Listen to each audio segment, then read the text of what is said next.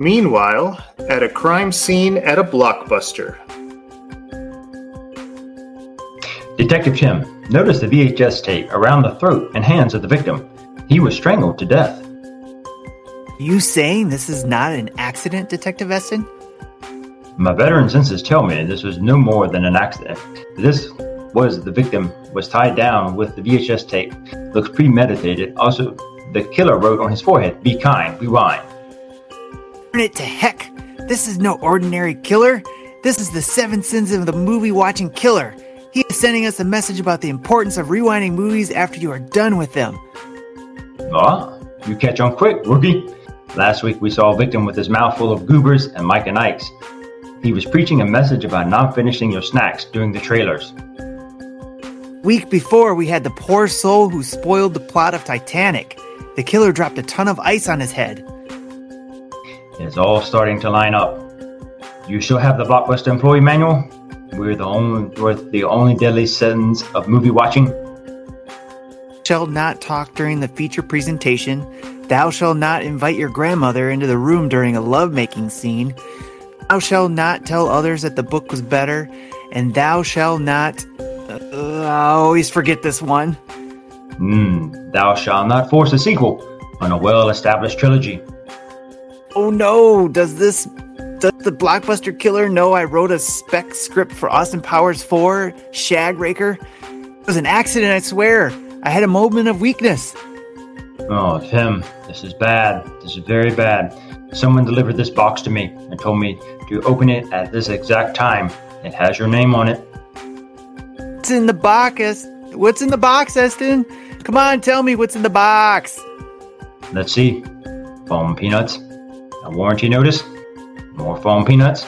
Oh no, it's a head. What? You didn't let me finish. It's a head producer greenlighting your Austin Powers 4 movie. That doesn't sound so bad. Wait, Tim. I didn't read the rest. Pauly Shore will be playing Austin Powers. Oh, sweet heavens! What have I done? Why me? This is a fate worse than death. Darn you to heck, Blockbuster killer! Take me instead! The Blockbuster killer wins in the end. And to think tomorrow I was going to retire. Wish I had died with a mouthful of goobers. Scene. Good morning! I'm not bad. I'm just drawn that way. Houston, we have a problem. But why man monitors? Are you not entertained? Why so serious? It's alive! It's alive! The snozberry tastes like snozberry.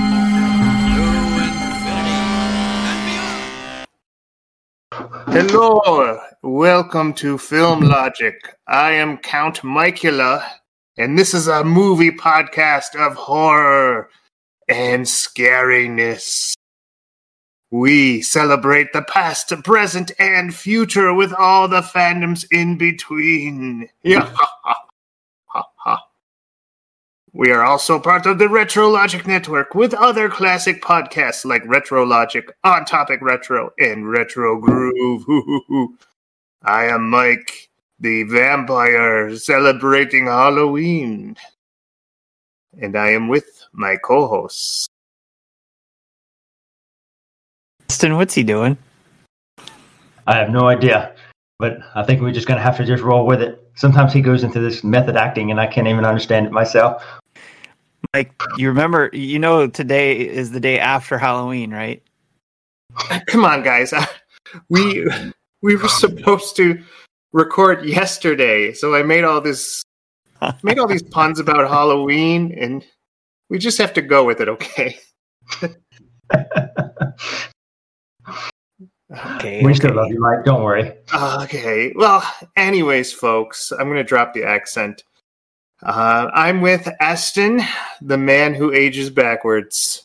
That's right. Welcome to people, and I age backwards. And when I turn 15, I will not give him my license. And I am with Tim, the mega mind of the group. Yes, and it's been a while since I've seen that one, so I can't quite do that voice, but take it. Yes. You did paint yourself blue, and you have a soul patch, so you're halfway there. There you go. Thank you. It's left over from yesterday's Halloween. Yes. All right. I was waiting for you to start singing it. I'm blue, da-dee-dee, da-dee-da-dee-dee. I'm glad that song's dead, and still hoping it stays dead. Speaking of things that are not dead because it's not Halloween, what is everyone watching these days? Usually I go first, but someone else go first. I'll go first. I've been watching on Amazon Prime. They have a new series that's actually started called The Peripheral. And it's actually been 2 episodes into it. New episodes premiere every Friday night. And it is a real interesting twist on a kind of a techie fight, if I want to use that term, world. Follows this guy with his brother and this sister. And there involves computer gaming. And they kind of go into this virtual reality thing using peripherals. They have a mom that has an illness about her. And the brother gets a new upgraded kind of like top shelf peripheral, if you will. And you make money going into these games, and they're trying to make money to afford their mom's medicine. We're in this current state of affairs, and they're in like North Carolina because it's in the Blue Ridge area. So the medicine's really expensive. And so they are having to, they get this new peripheral, and this new peripheral, without going too much into the plot, because I want people to be intrigued and want to watch it. So at least the pilot. Does really advanced stuff in the game to where you feel stuff more, you have more interacting, you actually make more bank. However, it attracts a lot of unwarranted attention to the point that actually back in the real world, fire team squads start coming after them. And her brother's actually a retired Marine. And so he actually gets his squad together, his former squad mates with him, and actually defends their little like home site. And so, and it goes a lot deeper than what I'm explaining. But again, I don't want to go away too much of the plot line because I want people to definitely try and give it a go. But I mean, if you are a fan of kind of Matrix stuff, and you are a fan of Ready Player One type stuff, then definitely I would say watching this series. It's not a carbon copy of those movies, but it definitely touches on to those themes of it. But it definitely is. I'm enjoying it. Like I said, it's very entertaining. And so I've been watching that. Watched on Netflix. Chris Hemsworth did a movie. He's in a movie called Spiderhead. And that one is, it started out, I thought it was going to be something about some, I don't know, just real quirky, like almost like taking itself like borderline, how should I say this, like, about kiddie pornish stuff, because there's a lot of like love drugs in it, and trying to have people like make out with one another and test subjects and see how they make out together and stuff like that by introducing different chemicals. But as the plot develops, it becomes less of that, and you understand a little bit more of like why the main character, not Chris Hemsworth, but why one of the other main characters is at this jail site is where they're at, and all these people are basically convicted felons. And they have volunteered to be into this prison that Chris Hemsworth has created. And by being in this prison, it's got a very lax system as far as that you can freely go in and out and visit people. And he's actually added like, top of the line food stuff, coffee bar. He actually has them arcade games. There's a scene where one guy's playing joust. And so you actually get to freely move about. And part of the terms of the contract is that you subject yourself to these experiments with these chemicals. And along the way, to introduce drama, things do go awry because they start introducing a chemical that is actually causes anger and your darkest fears to actually manifest. And some murders start happening and some suicides start happening. And that's when I can definitely say that the plot goes away from like, okay, this is not going to be about like, showing bras and panties and stuff like that and making out with moans and groans. It becomes more actually like kind of a sci-fi-ish chemical warfare thing. And in the end, I enjoyed watching it. I mean, it's Chris Hemsworth, he does well in it. He does a quirky part of his like a character, And the movie has a lot of good songs in it, so kudos to that. In fact, one of them is actually a 10,000 Maniac song, and you get to see Chris Hemsworth actually dancing around to the song, so you get to see him dancing about. So actually, he's definitely not taking himself too serious in the movie with his character. But not a long movie. I think it's like comes in around like maybe an hour, and just short of maybe like 2 hours, so maybe an hour and 50 minutes. So not bad. But and then let's see what else I've had on there.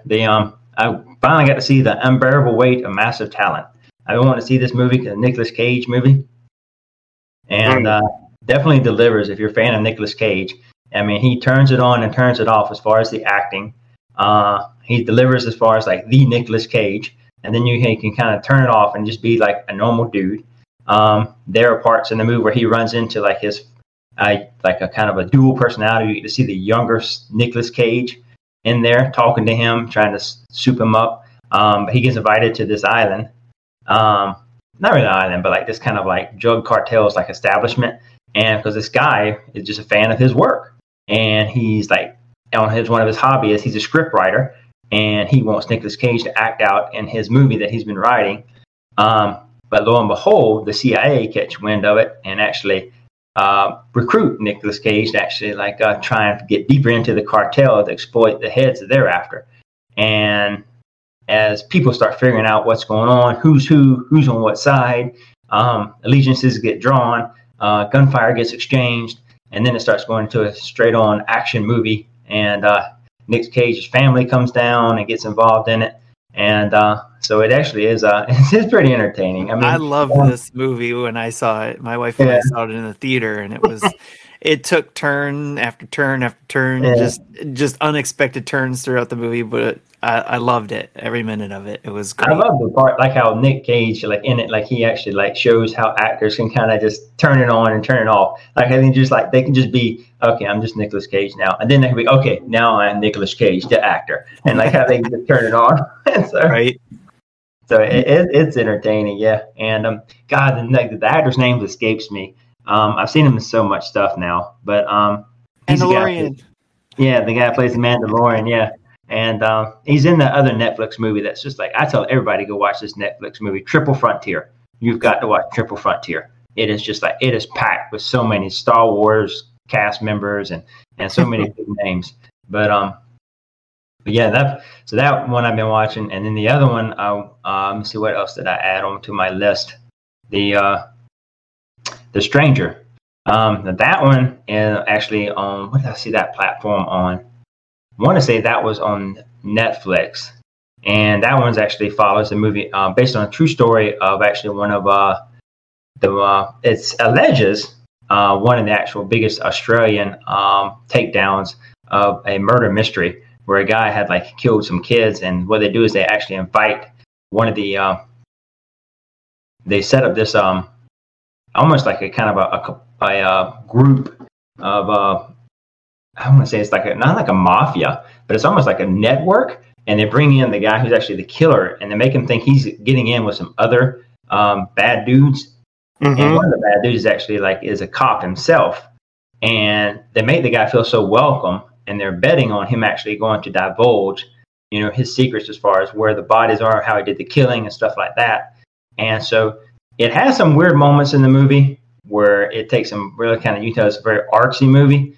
However, when you watch it with the eyes of knowing that this actually happened this way with the Australian, the government actually did this, and they set this up. Cops were actually involved in doing this to actually get this guy, and this is basically is based on true facts and true events. It makes it a lot more entertaining, and able to get through the artsy parts of it. And one of the main actors in it is his name escapes me right now, so I'm not doing justice. I didn't write it down, but he is actually the one of the bad guys that's in the pull it up. And he's one of the bad guys that's in the Mission Impossible movies. And I can pull it up right here. Sean, where is it at? Yeah, Sean Harris. He was the in the 2 Mission Impossible movies. But yeah, it was actually premiered at the Cannes Film Festival. Got a lot of rave reviews, so I wanted to check it out. And when I saw it's based upon a true story, I wanted to check it out. So that's my list. Very nice. I see you went from video games to drug deals in under 5 minutes. Yeah, and you're probably wondering, are you playing GTA 5? Yes, you could get all of that, Eston, if you just played one video game. Could have saved yourself 6 hours. Yeah, you could. Okay, yeah, all that. Tim, I'm looking at your list. I see some promise here. Tell us about what you've seen. Oh, there's something new, something old, and something we'll talk about later. But I didn't get much time because there's been busy at work and also getting ready to go to New York next couple days. So since our last time we talked, I haven't been able to watch much. But I did get to watch Dogma, which is a Kevin Smith movie. I got to see Buddy Jesus. What's that? I said you got to see Buddy Jesus. Yes. Yeah. That's something I love that movie. I watched it a bunch of times, and it's been a while since I watched it, and I just had the urge to watch it again. So it's a good movie. It's great. I love it. I love everything that goes about it. I actually watched. What else did I watch? I watched a documentary about it. It was a YouTube video about somebody, a Catholic priest, actually watching it and commenting on some of the stuff. Really? There. So, yeah, it was quite interesting to watch and listen to the commentary from both the father and whoever else was there. I don't know what their level at the Catholic Church was, but they were both in the Catholic Church, like actual priests and monks or whatever within the Catholic Church. So, not trying to be disrespectful, I just really didn't remember what their titles were. So, but they had really good commentary. What's that? They said the Vatican's coming after you now. Yeah, right. Don't keep kind of watching my windows. No, it's much respect to what they were doing and watching it, and they had their opinions, and I enjoyed listening to them, and I really enjoyed the movie for what it is. To me, it's just I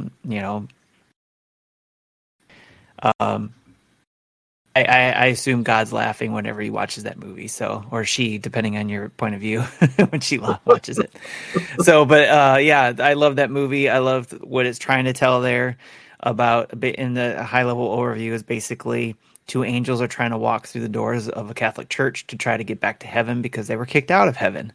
And if they do that, they don't know it at the time at first, do that, they will erase all existence. So, but there's a demon who's trying to get them to go through it because he's tired of being in hell. He doesn't like how hot it is. And so he's coaxing them to get over there. And then you also have heaven who's trying to stop them with fighting through because, again, erasing all existence. And plus, they don't know where God is to stop it all in the first place.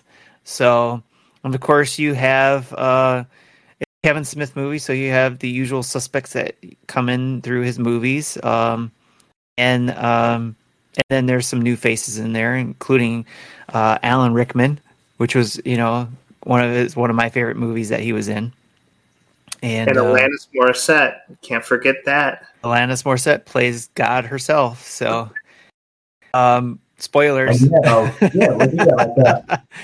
it ironic? They had what's his name? James Vanderbeek or whatever from Dawson's Creek. Didn't he come in? That was in Jay and Silent Bob Strike Back. Oh, okay, that's right. Yeah, sorry. I've seen so many Kevin Smith movies now. They've right. So, but I mean, yeah, we got Ben Affleck and Matt Damon. Of course, the angels are trying to get through the church, and then there's Chris Rock. He's the 13th apostle. Yeah. So it's great stuff. It's a great time, and if you are a Catholic, don't take it serious. Just enjoy it, So that's I grew up as a Catholic and all that kind of stuff, so I enjoy it for what it is. So not trying to get religious here, but I enjoyed it. So the next thing I watched. What was the commentary? Did the people from the Vatican when they were watching it, did they take it with like kind of like for what it was with a grain of salt, or were they in their commentary? They laughed, and of course they were trying. They also they were taking teaching moments as well when they could. So they did that, which was, like I said, I enjoyed it. I liked with the commentary, and I think in some parts they probably took it a little too serious, but it is a movie and all that kind of stuff. But at the same time, I understand where they were coming from. They're trying to educate people that, look, it is a movie. Yeah. Don't take your Catholicism teachings from this movie. Oh, yeah. Learn the real stuff. That's what they were trying to say. This is not doctrine. This is a piece of art. Right. I can imagine like a catechism class where they're like, well, according to this documentary, Matt Damon is an angel and Ben Affleck is trying to help him. Great stuff, and just to be warned, it is not a movie for kids. Kids should not be watching it. It's rated R. So not like All Dogs Go to Heaven. Right. Yes. So, but it is great. The next thing I did watch is a documentary. I live in Detroit. I'm from Detroit. And it's about Boblo and the Boblo boats. It's called Boblo Boats, a Detroit fairy tale. Ferry as in ferry boat. So if you've ever been here and ever back in before 1993, before the park closed, we had our own island called Boblo Island, where you could go and be like a small, kind of like Cedar Point, if you're familiar with Cedar Point. Or Kings Island or Six Flags, those type of parks. But we had our own here in Detroit. It was on an island between Detroit and Canada. In fact, I think the island belonged to Canada. You could get on a boat, go to Canada, and go to the park and have a good time for a good place. I unfortunately did not get to experience that as a kid. I knew a lot of people who did. So I missed out on it when I took it for granted. I never got to go when the park closed. And so it was a documentary about the boats, the ferry boats, and because we still had those around. Somebody actually is trying to restore it and use it to do like parties on it on the Detroit River. Another company bought the second boat and took it to New York, and they're trying to use it as an actual ferry boat over there. And restore it for historical purposes as well. So it's just a great thing, for us people who live in Detroit to watch and learn about. Again, it's Boblo Boats, a Detroit fairy tale. It was it's going around the circuit right now for movie theaters in the state for people to watch. It's because it's an indie documentary. But you also have the opportunity to stream it for $20 and be a part of the festival. And so I did that because I wanted to see it, and I couldn't get to the theaters that they were at, unfortunately. So enjoyed watching it. So I like a good documentary every now and then. Yeah. No, I can respect that. I've seen plenty of documentaries. Yeah, that's pretty cool though. It's something that actually, it's nice when you find a documentary that actually hits home to actually like your home turf, and there's a little bit of like nostalgia to it for you. And I always love learning about the history of Detroit. And I got a few of those books, where it takes, it compares pictures of Detroit then and now and all that kind of stuff. And one of the sites I'm really intrigued with is the Michigan Central Station that we have here, which is kind of like the main train station here in Detroit that was closed down back in the 80s. But Ford Motor Company took it over, and they're rebuilding it to make it their electric vehicle headquarters. Not mistaken. So they'll be opening it again to the public soon, and I'm looking forward to checking that out. So I love historical type stuff like that. So yeah, so it's good. You can educate people on stuff like that. Show them a documentary and just say, there's more to Detroit than RoboCop. Yeah, exactly. And Eminem, come on. Yes, Eminem gotta have Yeah, that. yeah. He probably performed on one of those ferries. Yeah. No. Well, it might have been. I don't know. He might have been doing his rap battles at the time. It was Wow. around the time, right around the time they closed, is when he was probably doing those rap battles. The two trailer park girls were not going outside yet. Right. So, and then I watched one other thing, but we'll talk about that later. Yes, almost to the meat of the episode. So, you guys should be happy. I finally caved in, and I grabbed that low-hanging fruit known as Lord of the Rings, Rings of Power. Are you happy, guys? Yes, I am. Finally. I conformed. There Spoil you the go. ending, though. I didn't watch the last episode yet. Still, Okay. I still You gotta haven't? watch it. I still have to Oh, watch the last episode. Yeah. I've only seen episode 1, and it is a very cinematic experience, and it kind of just flows together. You know what it actually reminds me of?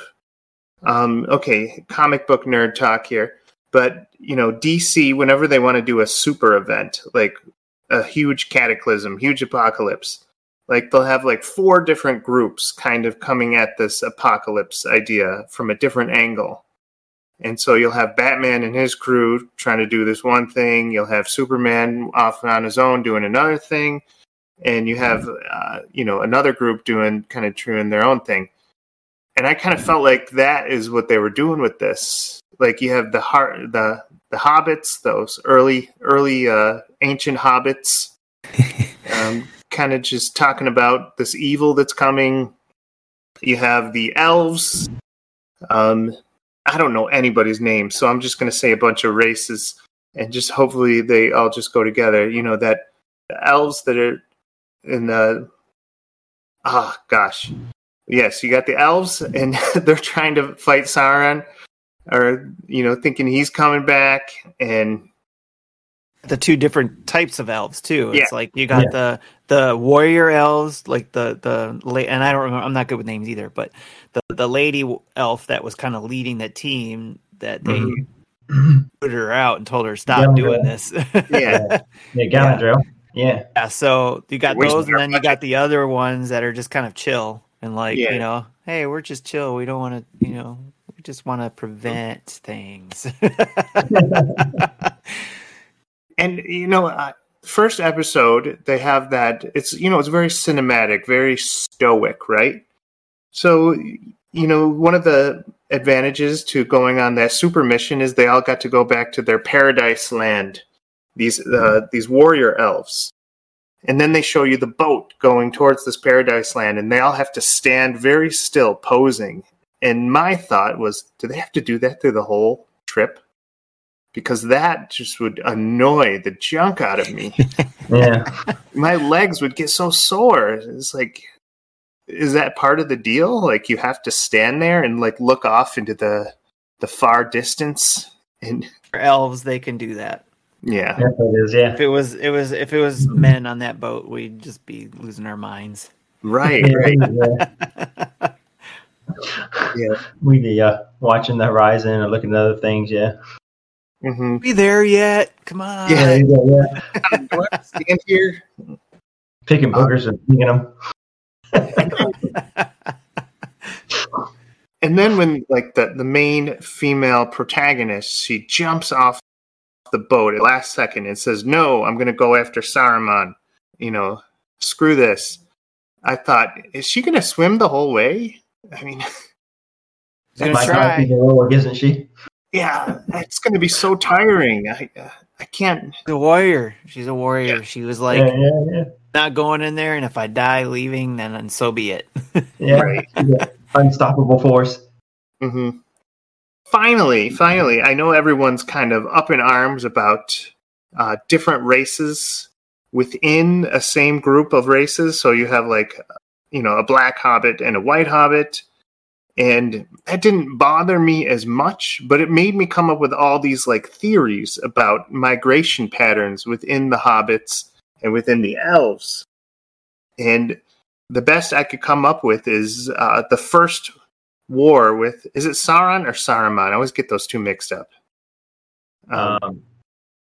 I think it's Sauron. Sauron is the if I remember right, is the guy in all white that Okay, so is the Saruman. the evil wizard. Yeah. Yeah, they really shouldn't have made those names so close. But Yeah. Saruman, when he had this huge war, I just Sauron. I just imagine that everyone got displaced. So of course you're going to have different, like darker skin tones with the lighter skin tones, because everyone's going through this diaspora where they have to find any shelter and any group that'll take them in. So it actually does make sense. And so no one should be butthurt at all about this. And I solved it. So I didn't know that was a thing. I didn't know, like, I never really read much on the internet as far as like opinions, views, and choose. So I didn't know that was a thing. So I had the unlucky privilege of just saying, hey, I wonder what the comments say about this. And then reading and they're like, oh, this is so sour, so venomous, so, guys, really, is this the best use of your faith? Anyways, just to be clear, so real quick, just to be clear, it is Sauron, the Dark Lord. Sauron, okay. Sauron is the Dark Lord, and then Saruman is the White Wizard. Right. That turns evil. Yeah. I go by Digimon rules. So Sauron, when he evolves, he turns into Saruman, and then after that, he turns into the Eye. I get it, So one thing you're going to learn about me is that I hate mainstream low-hanging fruit. So when people tell me like, "Oh, this is amazing. This is the go-to. This series can do no wrong," like I always don't want to watch it. But I gave this Lord of the Rings of Power a chance. But then I felt so dirty that I went for the low-hanging fruit. I went over to Netflix and watched Shadow and Bone, which is like another. It's a fantasy story about this huge shadow that's in between this land, and to cross over to the other side of the land, you have to take like this train to go through the shadow. But there's all these monsters, and no one ever makes it out alive. So there's this politics about who owns which side of the land. And in this, there's this one girl. She finds out she has this power to make blinding light. And so everybody, like this one kingdom, wants her to learn how to use this light so they can get rid of the shadow in between and like own both sides of the land. And so I immediately went over there and just like, okay, like I'm cool. I'm indie again. I'm not mainstream. I'm still holding strong. Not watching. What is it, Andor? I'm not watching that. Yeah, don't watch Andor. Andor is like, it sucks. It's pitiful. It's the worst thing. It's hot trash rolling down a hill. You probably won't like it. I mean, it's not really mainstream. It's more, Not very many people are watching it either. You don't want to watch it. Good. Yeah, I wouldn't watch Andor. Yeah, then I mean, yeah, you probably, you know what, you probably want to watch it then because like it's not really hip. I mean, it doesn't have a lot of viewer count. So I mean, it's probably it's an underground type thing. So that's probably right. Did you call it again? I forget the name of it. Is it what? Yeah. Endor? No, Andor. Oh, it's Andor. It's Ewoks. It's a new Ewok show? Yeah. That's what okay. Yeah. Oh, that's cool. I didn't know about that one. Yeah. Actually, I'd probably go to that Ewoks TV show or the made-for-TV movies to feel like I'm cool again in Star Wars. Yeah. But that's just me. I have to run to the bottom shelf products, not the top shelf. But speaking of caving in, my wife and I, we've been watching She-Hulk. And whenever my wife gets behind a superhero series, I feel like a winner. Like, I just got my 2-year-old son into Groot. And he loves baby Groot more than he probably loves his parents. But it's amazing. Like, okay, I got him on Marvel, so I feel like as a geek dad, I'm doing something right. Now I'm getting my wife on She-Hulk. Yeah. We love She-Hulk. We like the dichotomy of the Hulk not being able to control his powers, but like the girl, she's like, oh, I'm a girl. I've learned how to control my emotions since day one. And not a big deal. And how she can she breaks the fourth wall, which I want to see Deadpool do a crossover where they have to he challenges her to a duel, and winner gets to break the fourth wall. Everyone's seen She-Hulk, so I can only add to the conversation that it's a great story, and we're probably going to follow it to wherever it goes. It is probably the only Marvel series right now that we're actually caught up on, so we're going to be confused if they try to mention any of the new Phase 4 stuff. I haven't seen She-Hulk. I actually haven't seen She-Hulk. I've actually seen like the first episode, and I haven't got around to seeing any more of it. And they don't mix too much, other than there are other things that are already past and you probably already heard of. So really aren't mixing a lot of the newer stuff in there. So you should be okay. Yeah, because I didn't see WandaVision, and then I went and saw the new Doctor Strange, and everyone told me like, oh, that explains why you have so many questions. So I was like, well, there you go. Right. Yeah. It sounds like a Marvel feast, but to me, it's homework.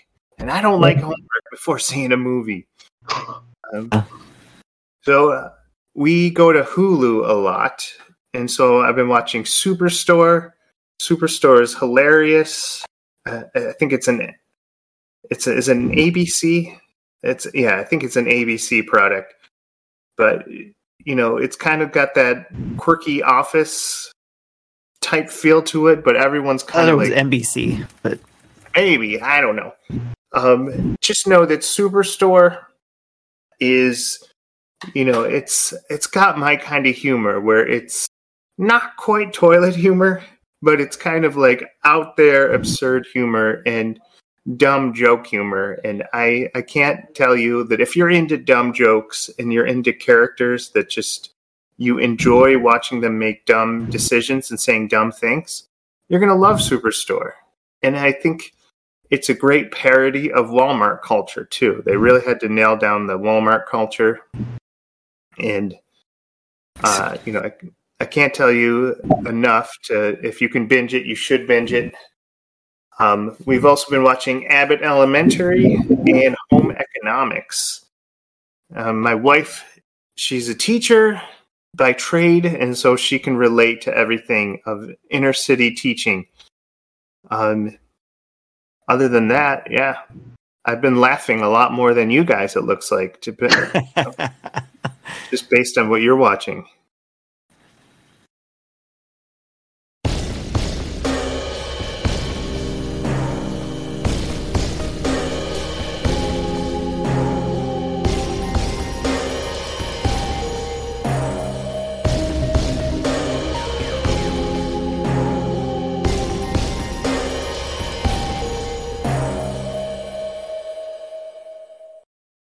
Oh, good. Let's go to a brand new game. I'm excited. Are you guys excited about this brand new game? Yes, I'm excited. I'm pretty excited about it. Yeah. I suck at it, but I'll have fun. I got some soft pitches in this one. Yeah. I did. For the first time out, I did soft pitches. See, in my mind, I think I got some good some ones that'll trip you up, but you guys will be like, oh, wow. It's so obvious, Mike. So obvious I don't know them, yes. Yeah. We'll overthink it, Mike, is what'll happen. We'll be like singing so hard that we'll miss what's right there in front of us. Mm-hmm. Well, take the cat out of the bag. This is called Forest Stumped. That's a working title, but I'm using it, darn it. And it's a pun. Basically, what we have to do is we have to guess movies based on 3 clues. So I'll come up with a list, and everyone else came up with a list. But the 3 clues are you give 1 actor, 1 director, and 1 quote from the movie. And they have to guess based on that. For example, Johnny Depp, Tim Burton, I Am the Demon Barber of Fleet Street. What movie? It is odd. Isn't it obvious? So to make things interesting, points are rewarded on difficulty, so Tim doesn't feel sad when we pick hard. Every question will have a difficulty rating based on general knowledge. A movie like Star Wars would be an easy 1-point question, while that deep art house movie made in France that only Aston has seen would be a 5-point movie. Yes. I have seen The Divorcee, but I didn't bring that one to quote. I know. We're pretty much done for. So Thank you. I will be the one who who jumps on the grenade for this and go first. All right. So my first one is 2 points. Right. The director is Michael Lembeck. The actor is Dwayne "The Rock" Johnson. And the quote is, "You can't handle the tooth, and that's the tooth, the whole tooth, and nothing but the tooth. I pledge allegiance to the tooth." That's the Tooth Fairy. I thought I had to smack the buzzer. Oh, okay. Well, Aston, you said it first. I should have said whoever speaks first can get it. Aston, okay. That's 2 points for you. Off to a good start. And Tim, you know a movie, so. Yes. Tim watches movies. Yes. I do every now and then. He's on the podcast, and he's definitely going to get this next one. So, this is a 3-pointer. And the director is Jerry Zucker. The actor is Leslie Nielsen. And the quote is, "It's a big building with patience, but that's not important right now." That's a Naked Gun? Oh, no! Tim, can you get it? Can you pick up the spare? Can I ask to reread the quote one more time, please? Yes. "It's a big building with patience, but that's not important right now."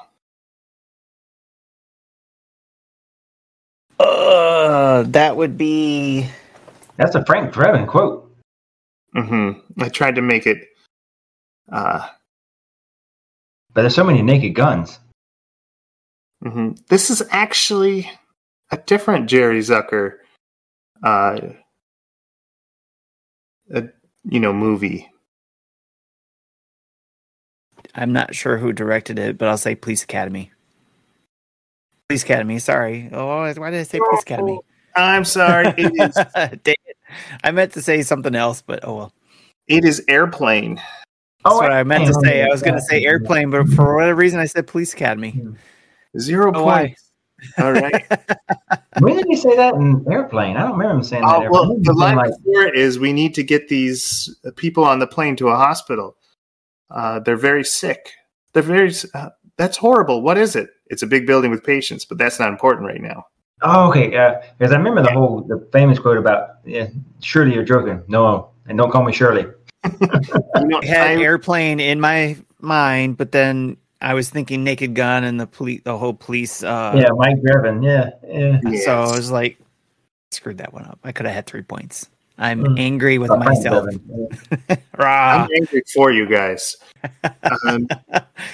Number 3 is director David Leitch, actor Brad Pitt.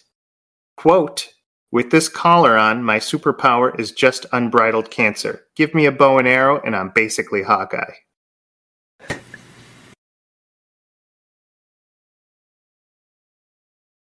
Why are you saying that? That was I threw in a Marvel quote, and it has Brad Pitt as an actor. Who was the director again? David Leitch. I didn't know who he was before this. David Lynch? David Leitch. Okay. Leitch. Oh, okay, not David Lynch, like Lost Highway. Okay. But it wasn't necessarily something Brad Pitt said, but he was in it. Yeah, he was in the movie.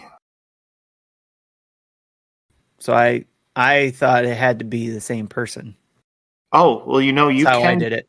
You can move in that direction. I didn't, because if I gave the name of the actor, it wouldn't be 3 points. It would be 1 point. Because it'd be so easy. So Brad Pitt was in this movie, but Brad Pitt didn't say that line? Yeah, he didn't say that line. And what was the line again? With this collar on, my superpower is just unbridled cancer. Give me a bow and arrow, and I'm basically Hawkeye. Deadpool? That's Deadpool. Which Deadpool? That was Deadpool 2. Oh, Aston, you got that one. Yeah, because you had a collar on in Deadpool 2. Yeah. You said 2. All right, very good. I thought you meant like Brad Pitt actually said that line. I'm like, when did Brad Pitt say that line? No, but yeah. Okay. Well, that's what was throwing me off. But oh, that's right. He played. I forgot. He was putting the team together. Okay, that's right. Yeah, that was when he was in the prison and they put the collar on him. Yeah, that part. But I mean, I was trying to remember where Brad Pitt was in the movie, but then I forgot he had assembled the team that all died. Yes. Oh, yes, right. Yeah. Brad Pitt was a vanisher. That's right. Right. And you saw him when he got struck by lightning, by the power line. That's right. Yeah. Fun fact, he chose that role to honor a friend who died by electrocution. Oh, really? You can check the facts on that one, but that is the word around the water cooler is he did that. Cool. Moving on, the director for this next movie is Jeff Fowler. The actor is James Marsden, and the quote, not from James Marsden, is, "Your drones are impressive, but face it, you'll never catch me." Sonic. Confidence, a fool's substitute for intelligence. Sonic the Hedgehog. Yes! Okay. You got 4 points, Tim. Nice. All right. This one will make it or break it. All right, my final one.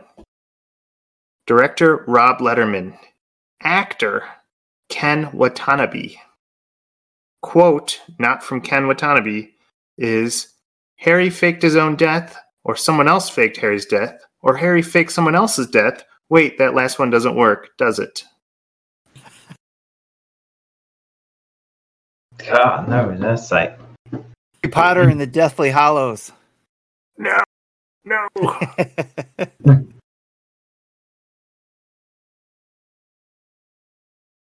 This is actually really, like, this quote always shows up, like, first when you look up this movie. But Kent Watanabe, how you say his last name, I can never pronounce it right. Yeah. He did not say it. He's not a major actor in it, thus the 4 points behind this. Yeah. Oh, man. To avoid awkward silence, I should give more clues. It's very close to Deadpool 2 in its actor pool.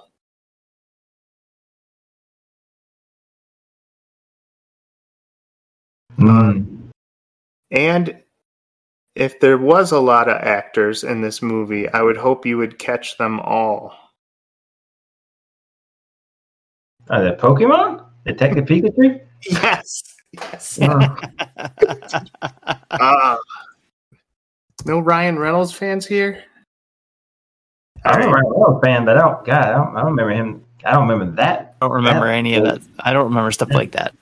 He saved that movie. All right, Aston, you have 9. Tim, you have 4. Whose list is next? Tim, you want to go next? Yes. I actually didn't give scores to these because I thought we would have to figure that out, what they would be worth. Well, you can give an arbitrary number between 1 and 5. All right, well, this is what I'll do. I'll go in order. The first one's going to be 1 point, then 2, then 3, then 4, then 5. Okay, perfect. How does that sound? Well, it's not scored based on difficulty. So 5.1 could be really easy. You never know. I'm just putting the numbers down here. Okay. Director is Richard Linklater. The actor is Matthew McConaughey. Oh.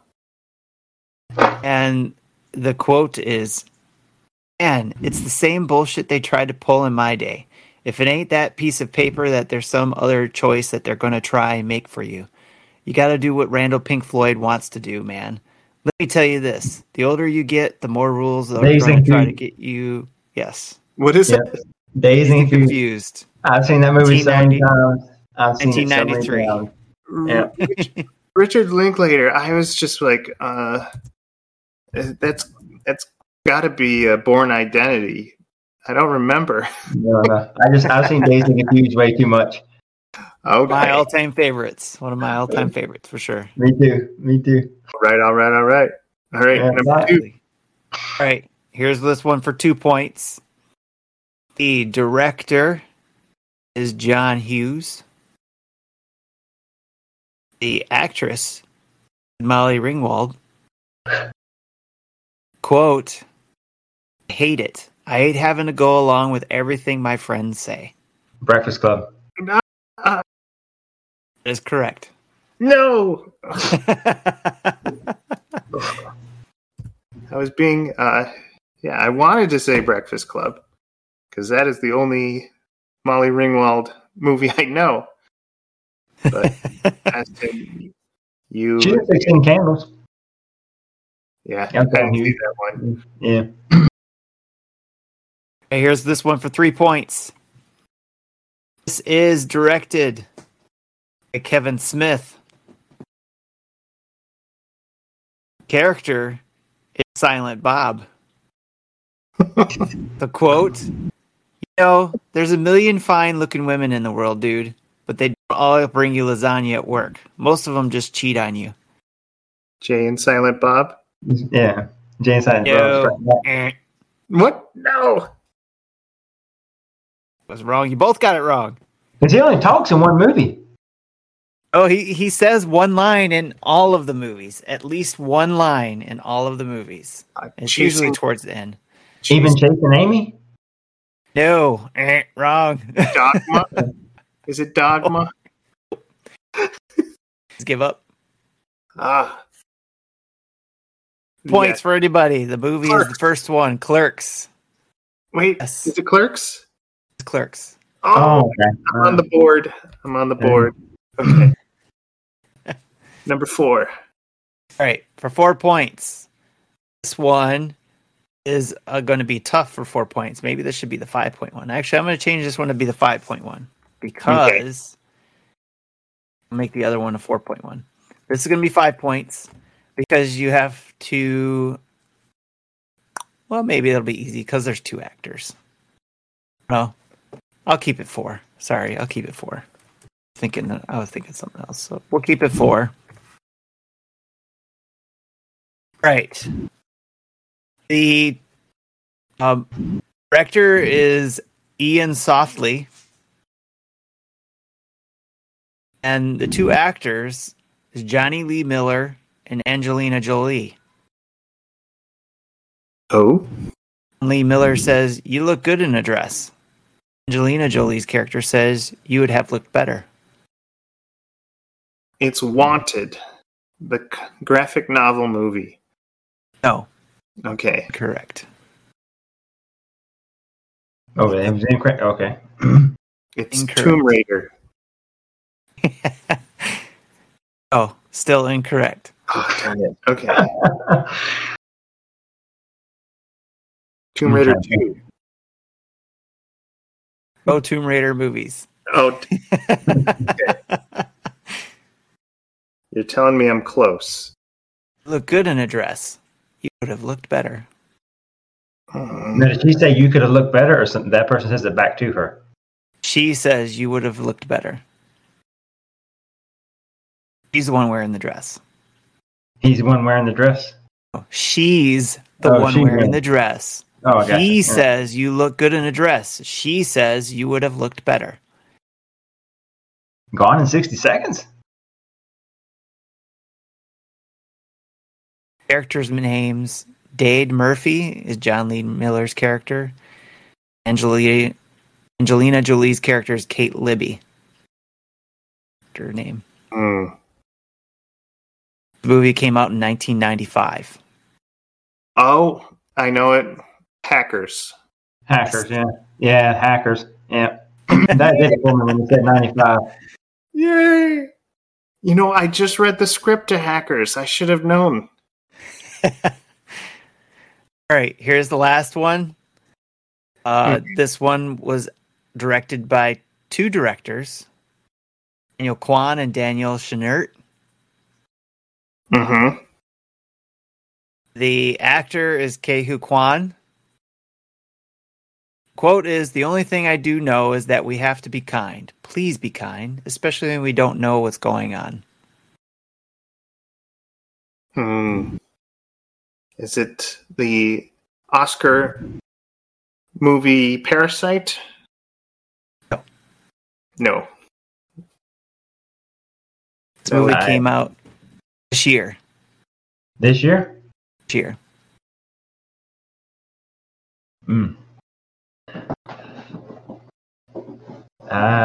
Dumb stares from me. I don't know this one. Is it Steel? That movie whose really long name I can't remember, like Everything, Nothing, and Everything in Between?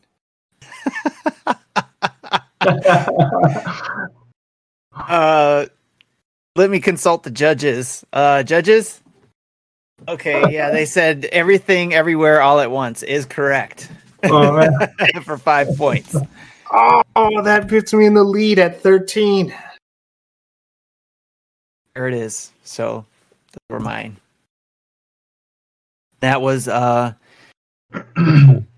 Damon Wang character played by the little kid in Temple of Doom. I forget his name. Short stack. Short stack, yeah. So Short round, yeah. Kei-Hu Kwan. Excuse me, Kwan. I was thinking of Pancake. So in the Goonies. Okay. Yeah, it's his return role. That was. Have you either of you seen that movie? Everything, Everywhere, All at Once. It's on my Netflix queue to be delivered as a DVD. As soon as I get around to watching Tenet, then it's probably Tenet's really good. I just watched that again for this past week. Yeah. Mm-hmm. Well, I would highly recommend watching it with the open mind, because you gotta have the open mind when you start that movie up, because it's going to go in places. Which one? Yours or Tenet? Oh, Everything, Everywhere, All at Once. Yeah. Highly recommended. Yeah. No, right. Great action movie, fun all around movie. Yeah. Especially if you liked Frill, Eston, you probably like this. Yeah. It kind of touches on that a little bit. All right, that's my good job, guys. All right, Aston. All right. I usually my list like in descending order for points. So I got 5. So it'd be like first one's 1 point, second one's 2 points, third one's 3 points, fourth one's 4 points, and the fifth one, the final one's 5 points. How's that sound? That's good. Smart. So the risks get deeper as you go along. All right. All right. First one. This is like 1 point, soft pitch. The director is Ridley Scott. And so the actors in it is Edward James Olmos. And the quote, give it a longer quote, "You've done a man's job, sir. I guess you're through, huh? Finished. It's too bad she won't live. But then again, who does?"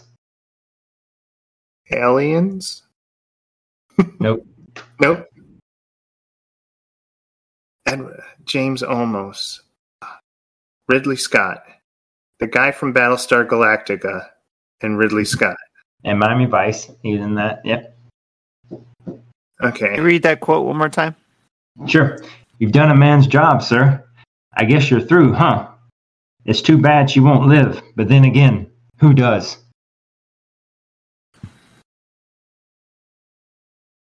I don't know this one. Sounds like a hacker. Y'all are going to kick yourselves so hard when y'all hear the title. Well, yeah, but one I haven't watched in a while. Is it The Green Hornet? Because Edward James Olmos is in that movie with Seth Rogen. I don't know if he directed this, but Prometheus? No, Okay. It's a Ridley Scott movie, and the quote is directly from Edward James Olmos. Of course. Yeah. I don't remember. I ran out of movies. All right. The movie is Blade Runner. Blade Runner. Oh, Yeah, we're sitting on his I didn't even think of that one. Yeah, and he throws it when Deckard is sitting there after he's taking care of Batty. That's when he says that to him. Nice. Okay. yeah. Fun.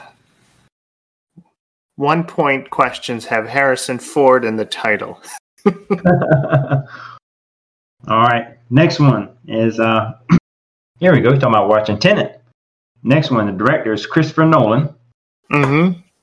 And the actor, oh gosh, some of y'all are going to probably eat this up and jump on this quote, is Aaron Eckhart. You either die a hero or you live long enough to see yourself become the villain. The Dark Knight. You got it. Nice. That's 2 points. 2 points. Okay. Tim, you should have stole that from me. You know I'm slow in speech. I had you all I'm over slower. Okay. All right, third one for 3 points. Director is Ralph Nielsen, and the actor is Cary Grant. And the quote, maybe if you stop straightening pictures and let men wear their own pants, maybe they'd be able to touch you without asking permissio. Oh man, I'm thinking of Carrie Elves. It's not Robin Hood Men in Tights. No, Cary Grant he was in North by Northwest. That's not this movie though. Okay. Famous Alfred Hitchcock movie. I don't know enough Cary Grant movies to say. Ben Affleck looked up to Cary Grant a lot for his acting style and stuff. So Yeah, I'm throwing in the towel because I know 0 Cary Grant movies, and I'm just going to say Cary Elves movies. Is it Princess Bride? No, it's a pretty famous one that's just right up there with as far as cuteness factor in comedy. Father Goose. Father Goose? Okay. Okay. Yeah. That is a 6 point question. Yeah. It's got the girl who plays Gigi in it too. So yeah, that's who he's talking to. All right, number 4. The director and I hope I pronounce his last name right, Alfonso Cuarón, and the actor is Michael Caine. And his quote is, "Your baby is the miracle the whole world has been waiting for." Is that the? Oh gosh. The only words that are coming to my mind is The Gardener. That's not it. No. Nothing. Okay. I mean, I can give y'all hints if y'all want hints. Well, silence on a podcast is deadly. So as long as someone's talking, we should be good. Yeah. It's also got Clive Owen in it. Oh, see, I know what this is. It's Julianne Moore's in it. Yeah, it's the movie where he clocks someone with the engine of a car, right? You got it? Yeah, because that's when they say it's an orange present, and they always have that thing going in movies. Anytime you see someone eating an orange, that's an omen that something's bad about to happen. And it holds true in all movies. Whenever you see someone eating an orange, something bad is about to happen. And then there's also that scene where they present a baby and like all the soldiers like stop shooting everywhere, right? You're on it. You just got to say the name, baby. But it's not The Constant Gardener? No. No, okay, that's the only movie I'm thinking of right now. I still have no clue what you guys are talking about. It's a good movie, Tim. That. You should watch it. You should watch it. It's a good movie. It's very science fiction, and the word escapes me. You know what? Midnight in the Garden of Eden or something like that. Baby Mama. No.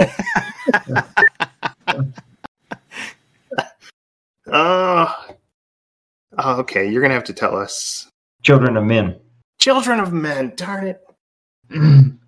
Yeah. It's a good movie, Tim. Yeah, I would watch it, Tim. It's a good movie. Okay. Yes. Okay. Well, I hate to brag, but You got one left. okay. I guess Tim, you could take this, or at least get in third place. There's potential for Tim to I'm take already this. in third place. What are you talking No. about? And there's actually potential for Tim to take this. I mean, if he likes kind of, I'll give a hint out there because this one can be kind of hard.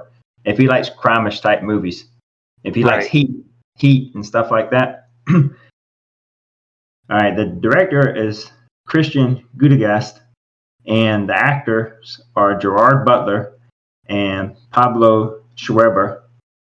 And the quote between them are, "I ain't cuffing up. That's okay. I don't bring my cuffs anyway." Huh. Gerard Butler. And Pablo Schreiber, he's a guy, if you ever saw 13 Hours, he played Tonto in that movie. He was the guy who wore the shorts about halfway through the movie while they were fighting. And he's also the actor who plays Master Chief in the Halo series. Of course he is. And based on those clues, Halo and wearing shorts, I am going to say it's 300. Nope. Darn it. This movie, I give more hints. I'm giving 5 points out for this. This is really good. It's a great movie. I've seen it 5 or 6 times. Movie's got 50 Cent in it. And he actually is an actor like throughout the movie. He's not just a cameo, one little one-off. He's actually in it. Okay. And Eric Braeden from the guy who's in the series, The Young and the Restless soap opera, he's in it. Okay. I have no clue. I think I remember the trailer for these actors, but I just don't. And it's not coming to mind what it is because I have never watched it. Good movie. I mean, yeah, if you like movies like Heat and stuff like that, I mean, you definitely got to watch this. It's a solid movie. Mm. Gerard Butler does great. Okay. Gerard Butler. Mm-hmm. I can't think of any movie except for 300 and a straight to DVD movie about how to escape prison in 3 days. So I'm tapping out. Tim, this is your moment to shine. Yeah, I have no clue. I have nothing to build on there. It's Den of Thieves. Den of Thieves. Yep.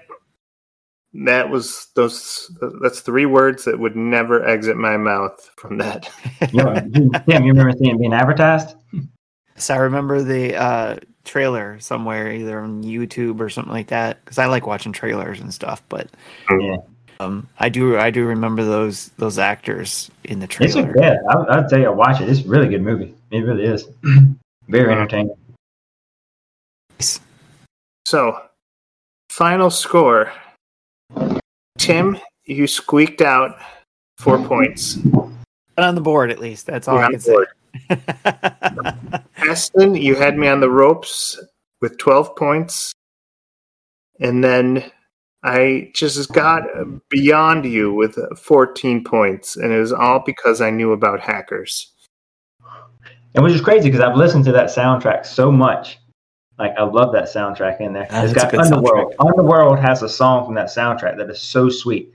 And that brings me back. Underworld. Yeah, it's got an awesome track off that soundtrack. Yep. Yes. Well, speaking of killer soundtracks, if any of you guys really like that game, tell us on our Discord. We have the RetroLogic Discord. All are welcome. We have a good time.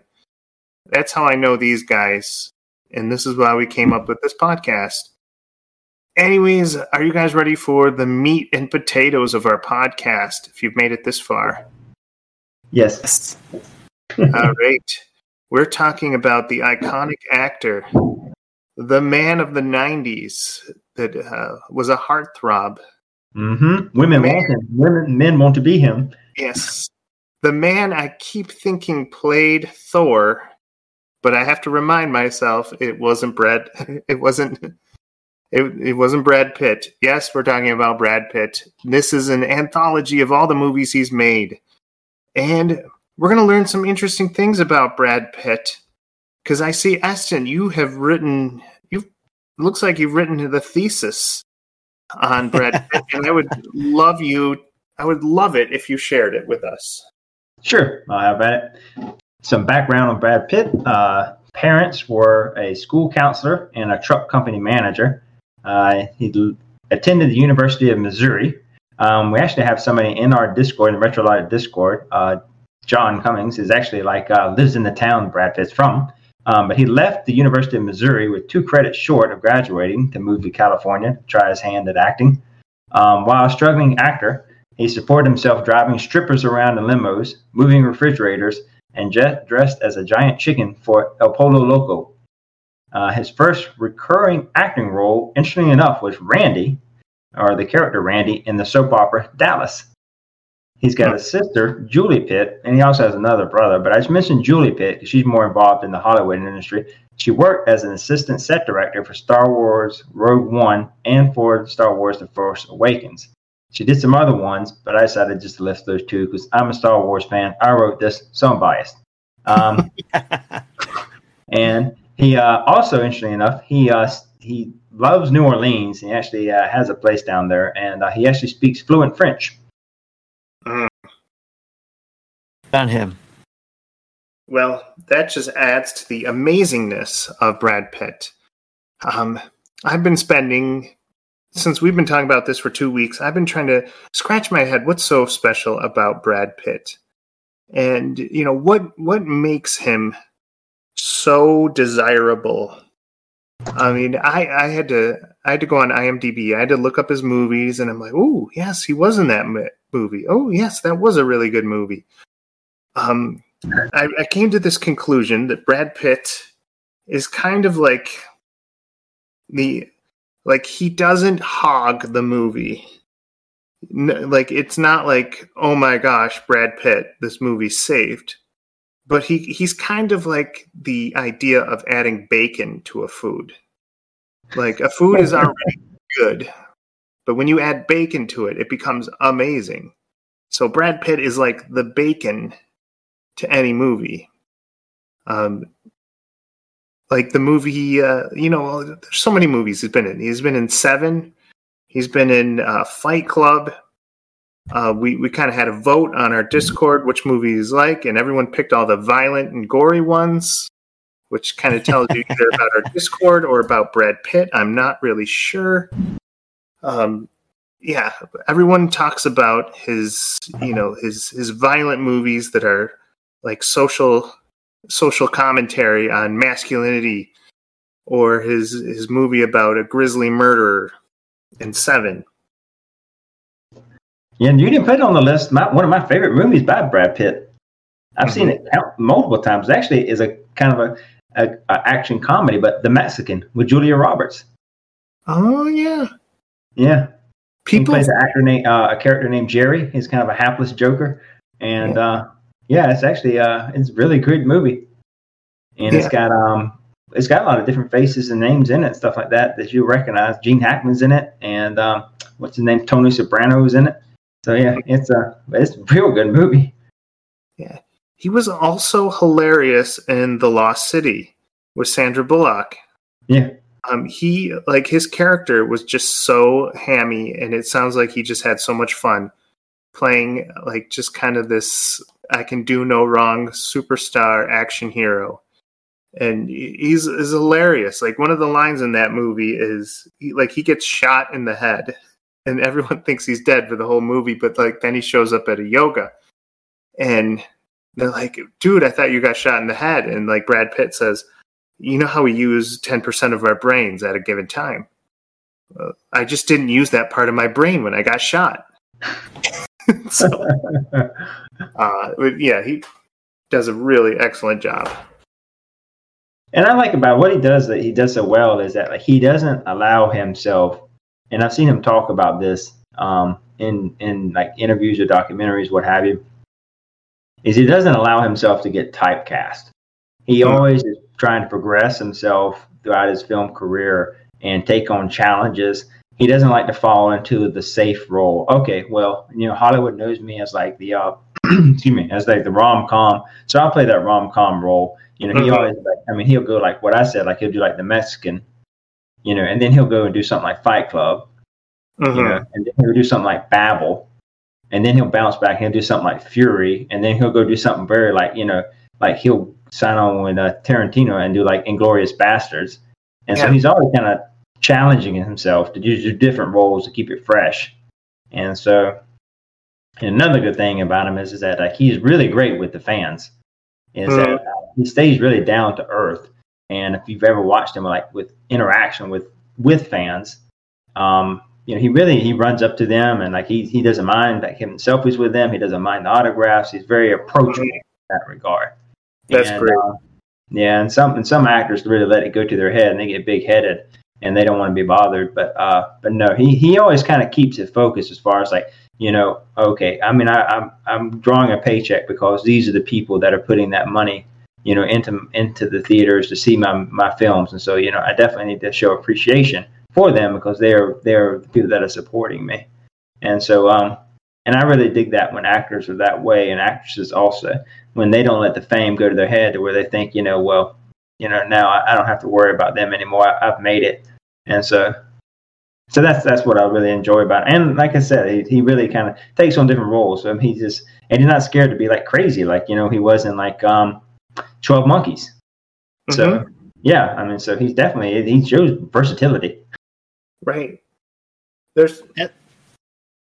So you mentioned all those movies, and that's what I think stands out for me for Brad Pitt is that Brad Pitt pretty much looks the same in most of his movies, you know, but barring a few here and there. But majority of the time, you see Brad Pitt, unless he's got heavy makeup on or something like that.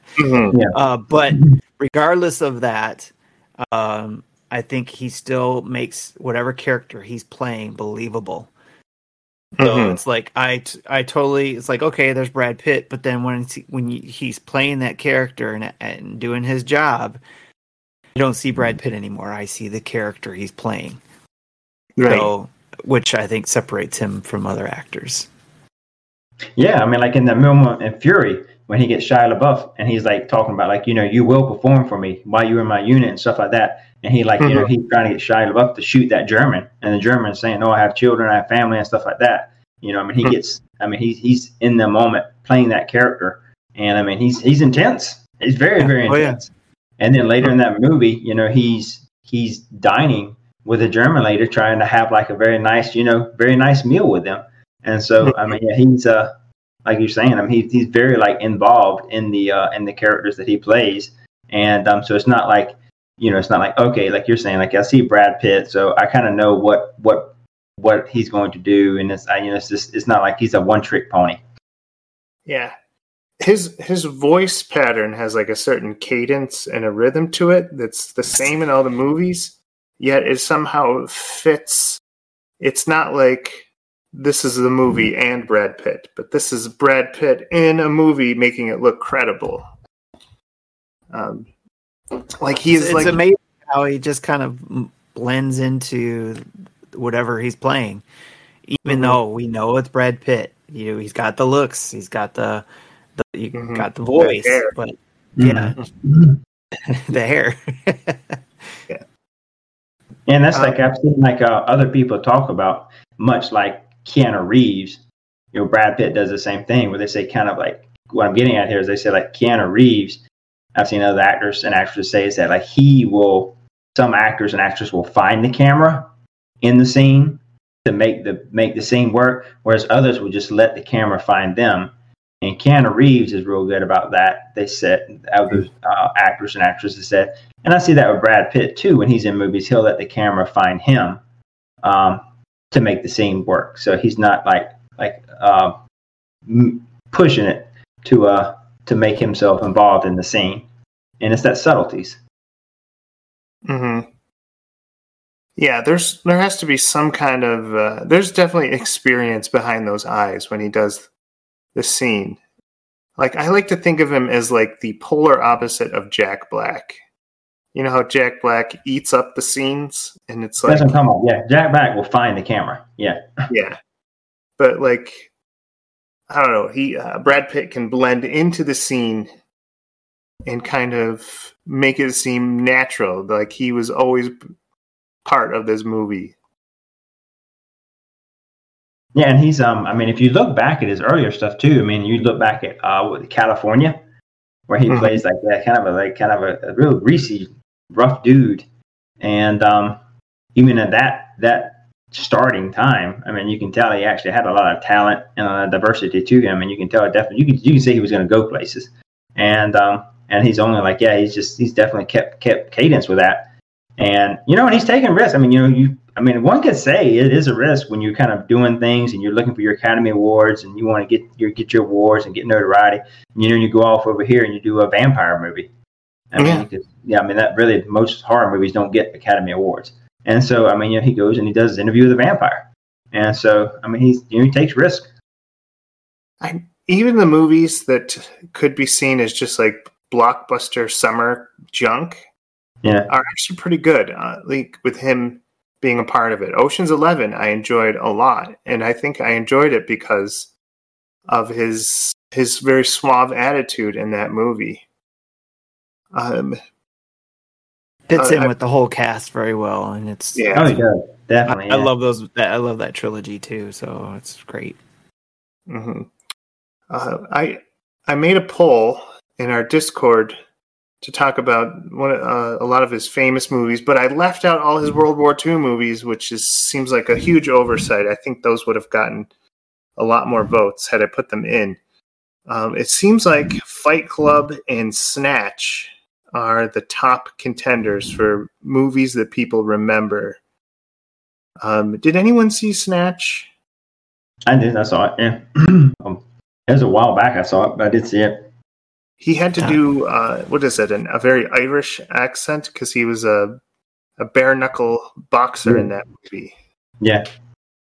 I think that's the most amount of, like, not being Brad Pitt he's ever been in a movie because of the accent he had to do. He was wearing a hat to hide the hair.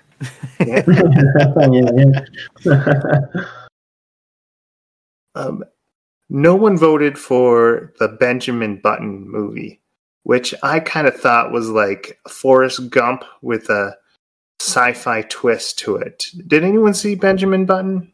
Oh yeah, I saw it. Yeah, definitely. What did you think of it? I enjoyed it. I didn't necessarily see it as a Forrest Gump movie because Forrest Gump to me was kind of like, a hapless everyman that just happens to be in the right place at the right time and with a comedic spin on everything. Yeah. Very entertaining. I enjoyed Forrest Gump. But, I mean, I don't see parallels between Forrest Gump and Benjamin Button. I mean, it's a different philosophy. I mean, Forrest Gump was not born a little old man and grows younger into a baby. The older he gets, and his love interest, grows into, a senior lady. As Jenny doesn't become like a senior, in her 70s by the end of the movie. So, I mean, maybe it's more of the time pacing. Because Forrest Gump is, you're going through history essentially throughout that movie. Yeah. Maybe Benjamin Button has that take too. Yeah. I don't know. I think that would be unavoidable. I mean, because if you're going to start out with like somebody that's old and now they're going to go young, I mean, you're going to show different changes and stuff like that throughout time to keep to me representation. And of course, they meet in the middle. I think when they're like in their 40s, and that's when it becomes like the most passionate, when they go sailing around the world and making the love and all that stuff. So yeah.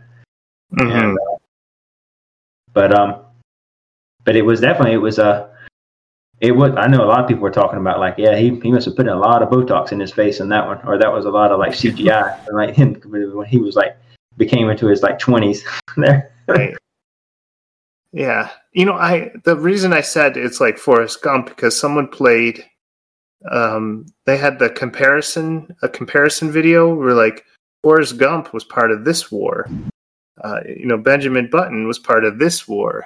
He met Jenny at this time, and Brad Pitt met his love interest at this time. Yeah.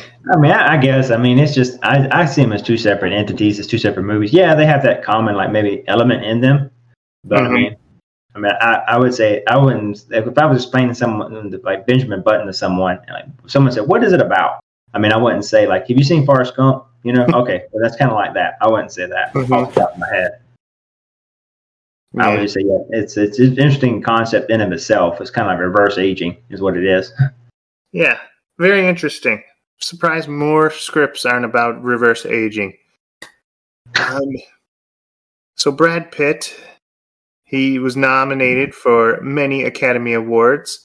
Another movie that I always forget he's in is Troy, where he is neither Greek nor is he like a dark-skinned like warrior that would fit that time period. He's just blonde Brad Pitt, but he does, that's a movie that people really like. Yeah. Yeah, he got buffed up for that movie. It's interesting, like, yeah, he goes into these roles where he can like maintain his normal physique, and the other ones he gets pretty buffed up. But I mean, I saw Troy once. I mean, what I'm not as fan of it as like some of his other work, but I mean, it's a good popcorn flick.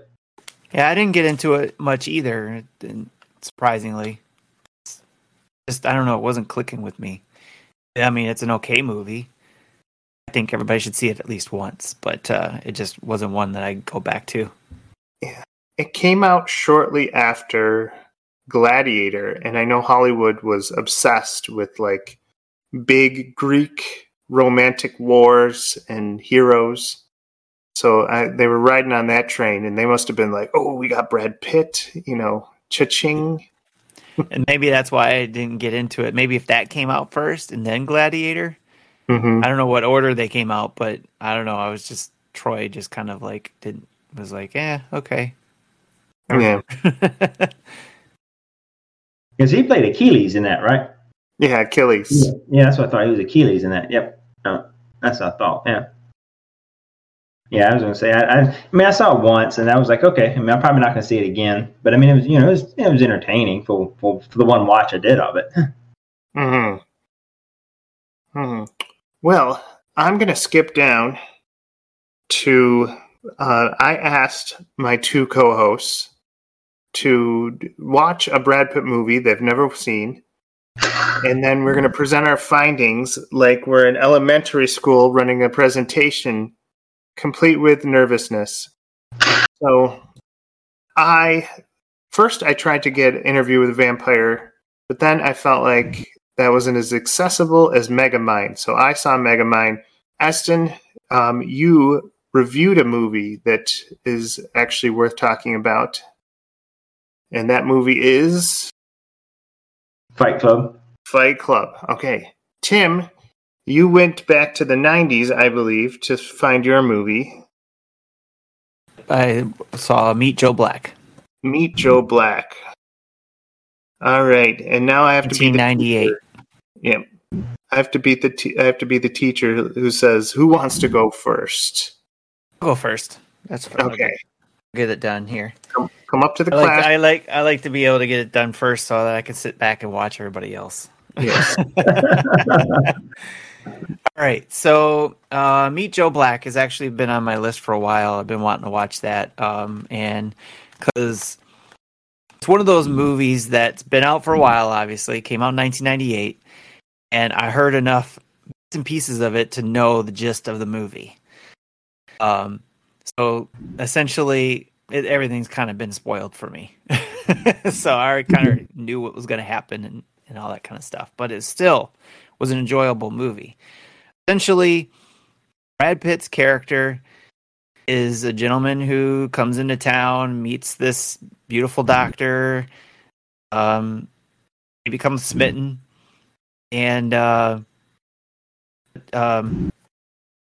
they basically hit it off very well at breakfast time, and basically he was like kind of kicking himself for not inviting her or trying to get her number or whatever, because they kind of go their separate ways. They both look back at each other, blah blah blah. He disappears off into her normal life. He looks back and isn't paying attention, and boom, you see him get hit by a car. End scene. Actually, a few cars. So, end scene. anyways, it goes back to the doctor, the beautiful doctor. She's at home with her dad and her sister and her family. They're all trying to throw her dad his 65th birthday. Of course, the movie didn't open this way. There's plenty going on here, but there's also the movies about the dad who's ahead of a media company who is having what seems to be signs of a heart attack coming, and whispers in his head being sounds like him that says, basically your time has come, but I've chosen you to kind of teach me what's going on in the world right now, because his voice hasn't been around to see things. So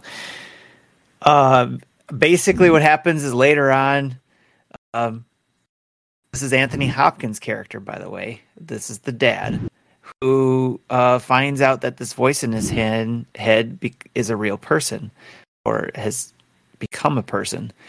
And this voice in his head has actually taken the body of Brad Pitt's character who got hit by the car, and ends up basically saying to Anthony Hopkins' character, "Hey, you can't say who I am." And Anthony Hopkins basically figures out that he's Death. I'm going to take him away. But Death has made an arrangement to say, "Hey, I want to stick around, see what's going on in the world today. I'm alone. I'm bored. I want to see what's going on. So I've taken this body, and I want to hang out and watch what's going on. I'm going to follow you around." So he's going to be his shadow, but Anthony Hopkins' character can't say who he is. So he comes to dinner, and he's there for dinner, and then finds out that Anthony Hopkins' character, the dad, is the father of the girl of the body that Brad Pitt had taken over. So there's a romantic story going on there between Brad Pitt's Death character, who's taken over this body, and this daughter who's totally confused as to, "Hey, I saw you at the coffee shop. Why are you here at my dinner table with my rich dad?"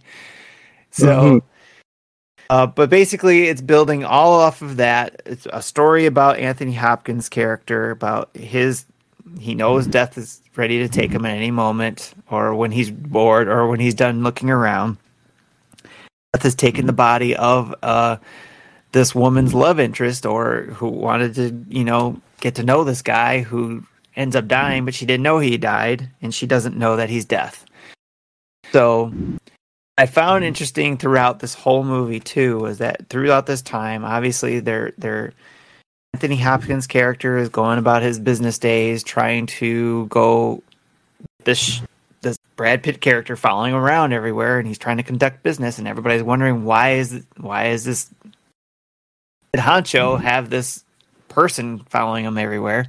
So they think he's some big, advisor to help Anthony Hopkins' character with a merger that's going on in the company. But anyways, at the same time, there's this love story building between Death and this interest in this guy's daughter, who is, she's a doctor, and she's, her dad has said, basically, you got this love interest that works for me, and hey, I like him and all, but you shouldn't have to like him just because I like him. Find somebody that you actually love, and all that kind of stuff. So and that's what kind of got Death's interest anyways into this movie. I'm trying not to recap the whole movie for you guys, but I'm trying to get to the point of everything here. So anyways, the Pitt's character, Death, again, is, learning everything about the ways of the world. There's other great scenes throughout the movie that showcases Brad Pitt's talents as an actor, between, just kind of learning the world the way it is and experiencing human life and being a human, as, being Death, taking over a human body, experiencing all those experiences. Kind of like, if you think about, another Tom Hanks movie, Big, the little kid becoming an adult and experiencing things as an adult for the first time. Fish out of water. movie. You know, it's like all of those things, the same for Death in a way, where watching it was like almost the same childlike experiences that he's having in this world with new foods, new drinks. He loves peanut butter. In fact, he's got this thing about peanut butter. So, and then love, you know, he's falling in love with a human and getting all these emotions and all that kind of stuff. And it's conflicting. And the father, Anthony Hopkins' character, is also conflicted because he's catching some of these things happening and trying to convince his daughter without telling her, obviously, he's a bad person you don't want to fall in love with. And she doesn't understand why and all that kind of stuff. But it all circles around to a couple things that I noticed. And Death wants you to know that it's him. He looks you in the eyes. He did not look into the daughter's eyes. Through the whole movie, he would always try to look away. For a brief moment, he would look at her, but then he would look away without trying to make eye contact. It wasn't until the end when he had to reveal himself where he looked into her eyes and they stared at each other, and it was like, oh. And all the actors who have interacted with Brad Pitt's Death character did an excellent job in conveying that this is Death, and they were afraid to say it was Death, even though they knew it was. They didn't know how to say it without freaking themselves out, essentially. So that was one thing that I thought was great. The other aspect of it was Death's own learning about human life, love, and all the things that go on in this earth at this current time that he learned and ends up basically doing what he did, what he wanted to do when he chose Anthony Hopkins' character to teach him. So, and so there's, again, I go back to, there's the Anthony Hopkins story, there's the love story, and then there's even kind of like the business story with Anthony Hopkins as well, but there's like this whole other kind of story of, in the end, the business wins out type of, you know, story, because of somebody trying to take over Anthony Hopkins' character's company. So lots of great stuff going on there, and it all intertwines with each other, and even Death's character gets in on the whole business thing towards the end, which was great. So it's actually up there now on one of my favorite Brad Pitt movies. I really enjoyed it when I watched it, and I encourage everybody to give that one a chance. It holds up very well, too, I think. That's good. Very good. Very good. I was going to say, too, when we were talking about our favorite Brad Pitts earlier, when we were mentioning it just a moment, 12 Monkeys and Seven are both at the very top of my list. You know, and so this movie, Meet Black, is kind of up there. Maybe be or one. I don't know. I'll maybe have to watch it again or something. We'll see. So I'll go next because I have a lighter movie, and then it'll make like a sandwich where the bread is very dark and but with some very lighthearted stuff in the middle. So hello class. I did my project on Megamind, which I've seen the memes, but I've never really gotten into the movie. You know, I kind of had that bias that it was a DreamWorks, so it was going to just be silly and with a lot of poop jokes, and not even ones that I think are good. So, but you know, I finally gave Megamind a try, knowing that it was going to be like it caught on that wave that superhero movies were getting popular, and I was delightfully surprised by this movie. In fact, I can easily say that I believe I like this movie better than The Incredibles. I know that is a sin to say that you like DreamWorks movie better than a Pixar movie. And what did you guys get me into here? What is this? Something better than Incredibles. What's going on here? I can see my co-hosts like sharpening pickaxes, but I I love the characters behind this movie, and not even Brad Pitt, though he does an amazing job just being Brad Pitt. You know, that suave, calm voice. So you got Will Ferrell doing his Will Ferrell shtick as Megamind, and he is in this Lex Luthor Superman kind of relationship with Metro Man, played by Brad Pitt. Megamind, in one of his many battles against Metro Man, accidentally kills him because he really just wanted him to live so that they could fight forever and ever, as arch nemesis do. When he does kill Metro Man, Megamind kind of gets very bored and decides he needs to make another good guy using his science skills.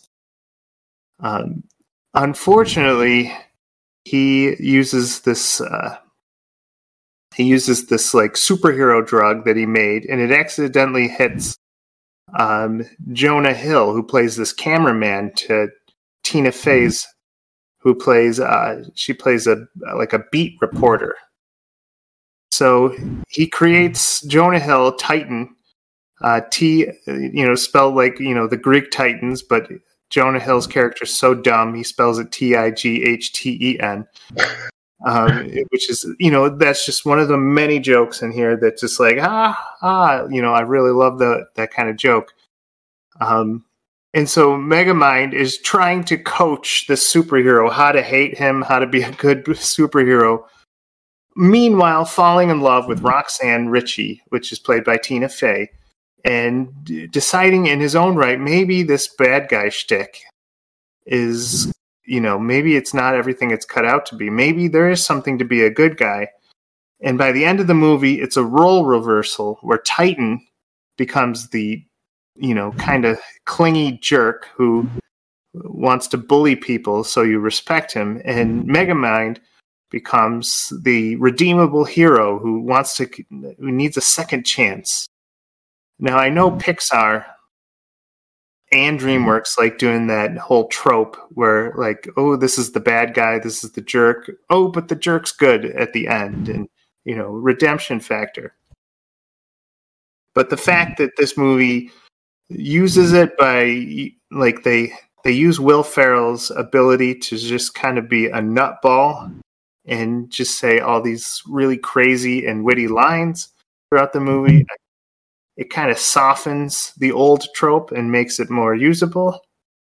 Brad Pitt really is just playing Brad Pitt in this one, which is perfectly fine with me. Metro Man is kind of like this square-jawed Superman character saying, hello, citizens, time to save the day. Stuff like that. And if you can imagine Brad Pitt saying that, that's great. Anyways, by the end of it, I was like, yeah, this is a great movie. This has some very quotable, fun stuff in it. Yeah. Thank you, Megamind, for being a really good movie. And yeah, it's got so many stars in it. Will Ferrell, Jonah Hill, Brad Pitt, Tina Fey, David Cross, Ben Stiller, just to name a few. And it's just a parody of the Superman story. So yeah, really like that movie. This was a great animated movie. It's definitely up there for me too. It's a good movie. Yeah, I enjoyed it. It's got a lot of great music in the background, while they're doing the montages. DC or AC/DC's Back in Black plays a montage, and I'm like, that is so cool. Thank you for having the guts to do that. And it's not. The thing is, it didn't even feel like a kids movie, which was kind of strange. I couldn't see anyone younger than 13 getting into this movie, even though it's DreamWorks. It felt kind of adult, but not in a rated R way. Mm-hmm. This is something. This is dialogue that would be for that adults could really get into. So Yeah. it was strange that way. Yeah. Yeah, I enjoyed it. It was a good movie. And I think a lot More of than kids who grew up with it too may not have gotten it, but enjoyed it at the time, are coming back to it for Yeah. nostalgic reasons and enjoying it as well. Again, Oh, yeah. Now I have to check if the PS3 game is any good. Didn't know there was one. I hope there is. I hope it's amazing, and we just never noticed it. Like it's like it becomes better than Smash Brothers or something, why wouldn't it be amazing? It sounds like it would be. Yeah. right? Games based on movies have always done very well. So, all right, to cap it all off, and this is actually a good way to end our show. Let's talk about the movie that everyone loves to talk about, and that is Fight Club. Yeah, which is ironic because the first rule about Fight Club is you don't talk about Fight Club. So it's perfectly designed for marketing. That's the first rule, but then everybody goes around talking about Fight Club. And so it's definitely Anthology, yes. Yeah, and it's a great movie as far as, I mean, yeah, it's got some violence in it, but I mean, if you look at it for just the the ideology that's in it, and you can kind of see how things deteriorate over time. I mean, at the start of the movie, they just and I say they loosely because essentially the movie is based upon someone having a dual personality and a persona projected out for who they want themselves to be and who they need themselves to be if they, in their vision of what they would like to be. And because Edward Norton projects himself out to be Brad Pitt's character, Tyler Durden. And because Edward Norton's actuary guy for like insurance, and he calculates risk and kind of living kind of a mundane job. And then he essentially, throughout the movie, if you're watching it for the first time, you don't find out to the end. The payoff is right at the very end where you find out. I mean, literally right at the end where you find out that that Tyler Durden is Edward Norton, but it's Edward Norton's character. But throughout the start of the movie, I mean, Edward Norton's character, he blows up his apartment, and then he calls Tyler Durden to come help him. But there is in the windows, if you're watching it the second time, you can kind of see how he calls Tyler Durden. And because he's like, hey, I called this phone and stuff like that, but nobody picked up or something. And so it's like, yeah, star 69 you. And so if you watch the sequence of events, you can kind of see where like, oh, I kind of see how like he really was kind of like why no one actually like kind of spoke or picked up and initially. And so, but he meets Tyler Durden, and they start to form like his alter personality. Starts talking about like, well, let's start this fight club, and because apparently out of the cross between bored or cross between actually just wanted to start some kind of group, men's group, if you will, a club, and so they start like this fight club, and it starts underground, and the first rule they make is, no one talks about Fight Club. Second rule is no one talks about Fight Club or drive it home. And there's other rules in there. Third rule is, and so on and so forth. I just remember some off the top of my head, only one fight at a time. No jewelry, no shoes. Man taps out, that man is done and stuff. And fights will go on as long as they have to go on for. And so they got, some ground rules for it. So it's on some level, it's not a kind of free for all. But as the movie goes on, you kind of see the ideology starting to happen where the Fight Club now becomes Project Mayhem as they recruit more people into the Fight Club. And now these people start actually, the Tyler Durden, Edward Norton character assigns them out to go out and do stuff, to do certain targeted things in the city. For example, like to put bird seed all over a used car lot so the birds poop all over the used car lot. And stuff like that. So, I mean, and there's actually some outtakes in that because there's one time where this guy that's in the Project Mayhem is hosing down the business sidewalk, and a pastor comes walking by, and he sprays him with a water hose. And the guy says, "You can't do that." And he like sprays him again, and then he sprays the Bible. And if you watch the movie, the frame of the movie is actually starts shaking, and what's happening is the cameraman actually himself that's filming the movie actually started shaking from like laughing, but they decided not to cut it and retake it. They just left it in there, and so wow. stuff like that, yeah. And so, but as they form Project Mayhem, then they start getting like more and more dark, and Edward Norton starts losing control because one of the characters, because Meatloaf is in it, and Meatloaf gains all this weight, play this character, as a recruiting for Project Mayhem. He recruits Meatloaf. And whenever, like, Meatloaf, I think it's Meatloaf's character, I think remember right, he does get killed, and they start talking, and that's when you can see that moment where the kind of the mob mentality is now overtaking the leader, because they start talking about, okay, this guy his real name was Robert Paulson. In death you have a name, but in Project Mayhem you don't have a name.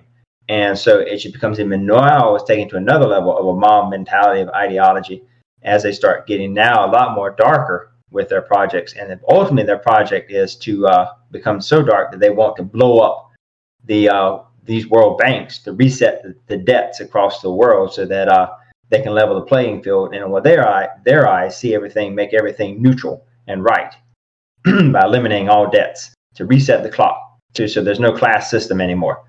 There's no poverty. There's no rich. Everyone is now level playing field. And Edward Norton decides to try and stop this by stopping Tyler Durden.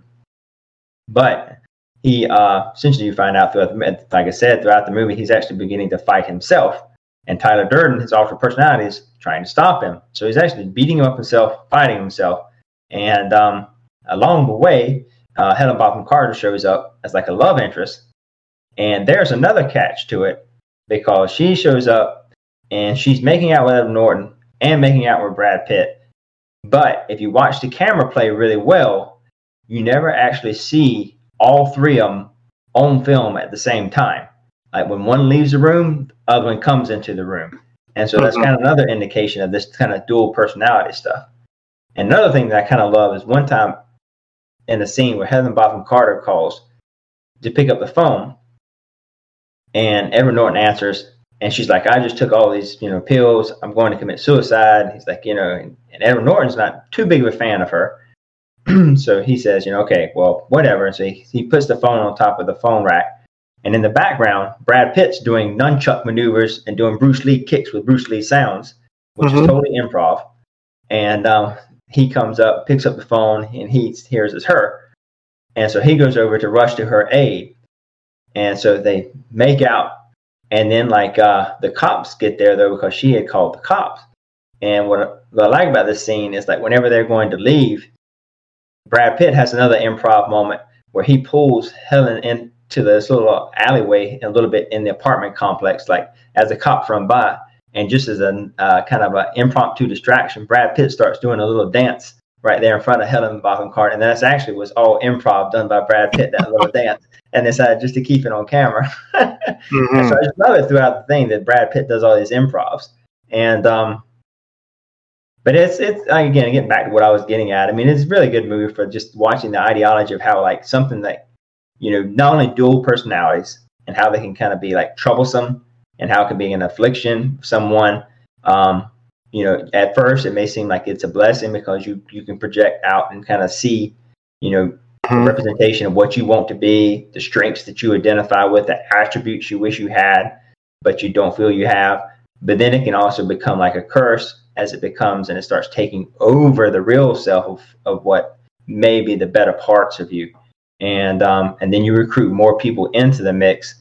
And now it becomes this whole kind of Project Mayhem as they do crazy stuff. I mean, I know that this movie is so quotable for different lines and so memorable for different scenes. I mean, to the point of like, where they tell one guy, don't order the clam chowder. And because of what they're doing, the clam chowder, and I leave you to the imagination.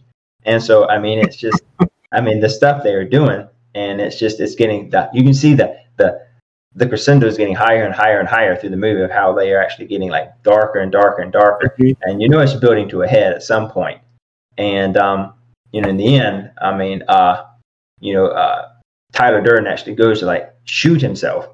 But he because Edward Norton realizes who he really is and how only way to end it is actually to end this alter ego. And when he goes to shoot, he actually shoots out the side of his mouth So he doesn't really commit suicide, but so he actually, as a character himself, Edward Norton lives, but he eliminates the Tyler Durden character. And so it is you can do like some, if you want to, some lectures on it, for like psychiatric lectures on it. There's lectures in it to be had for philosophy, how mob mentality forms. So, I mean, taking back the veil of just an entertaining movie, there's some different undertones going on there that are so well written into the movie, outside of just being, a fight club about punching and fighting and stuff like that.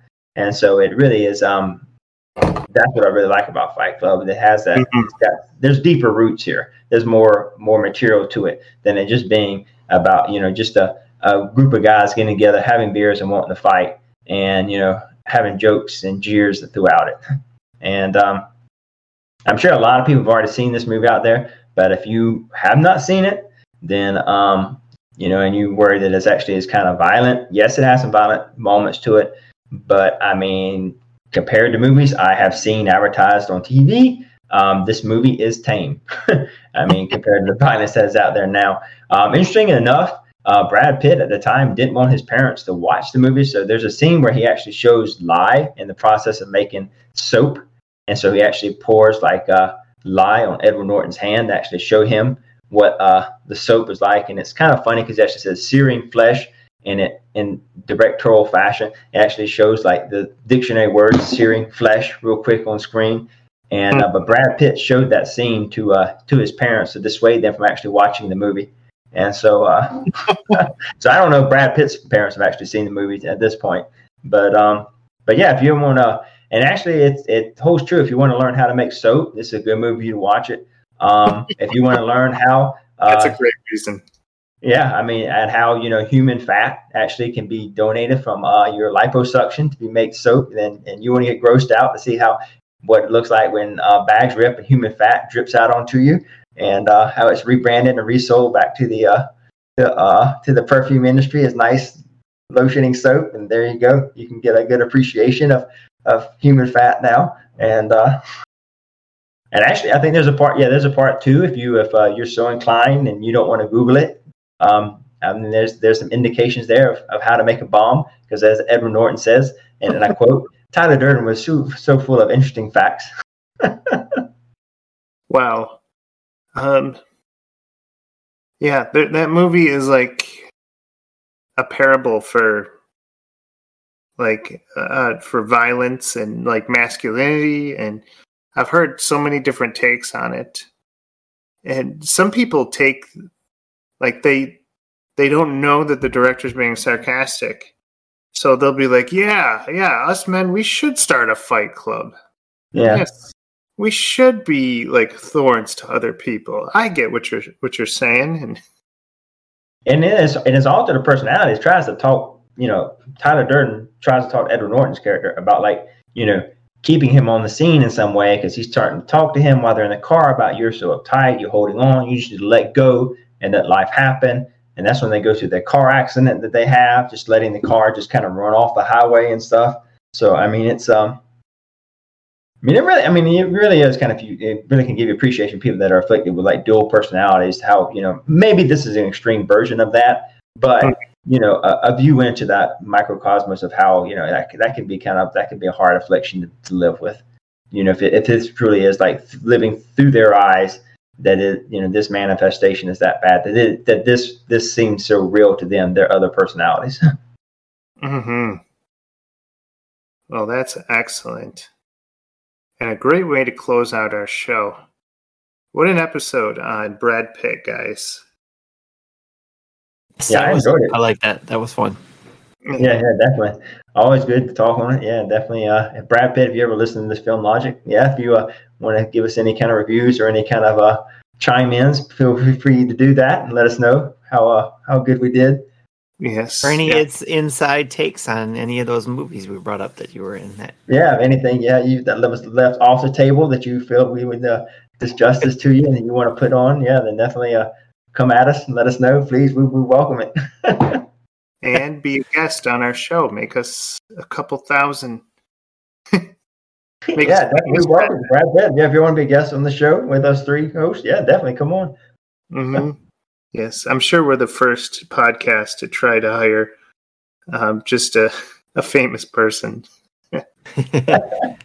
Oh, nobody else is asking Brad Pitt to come on their show. Yeah. We're the first for sure.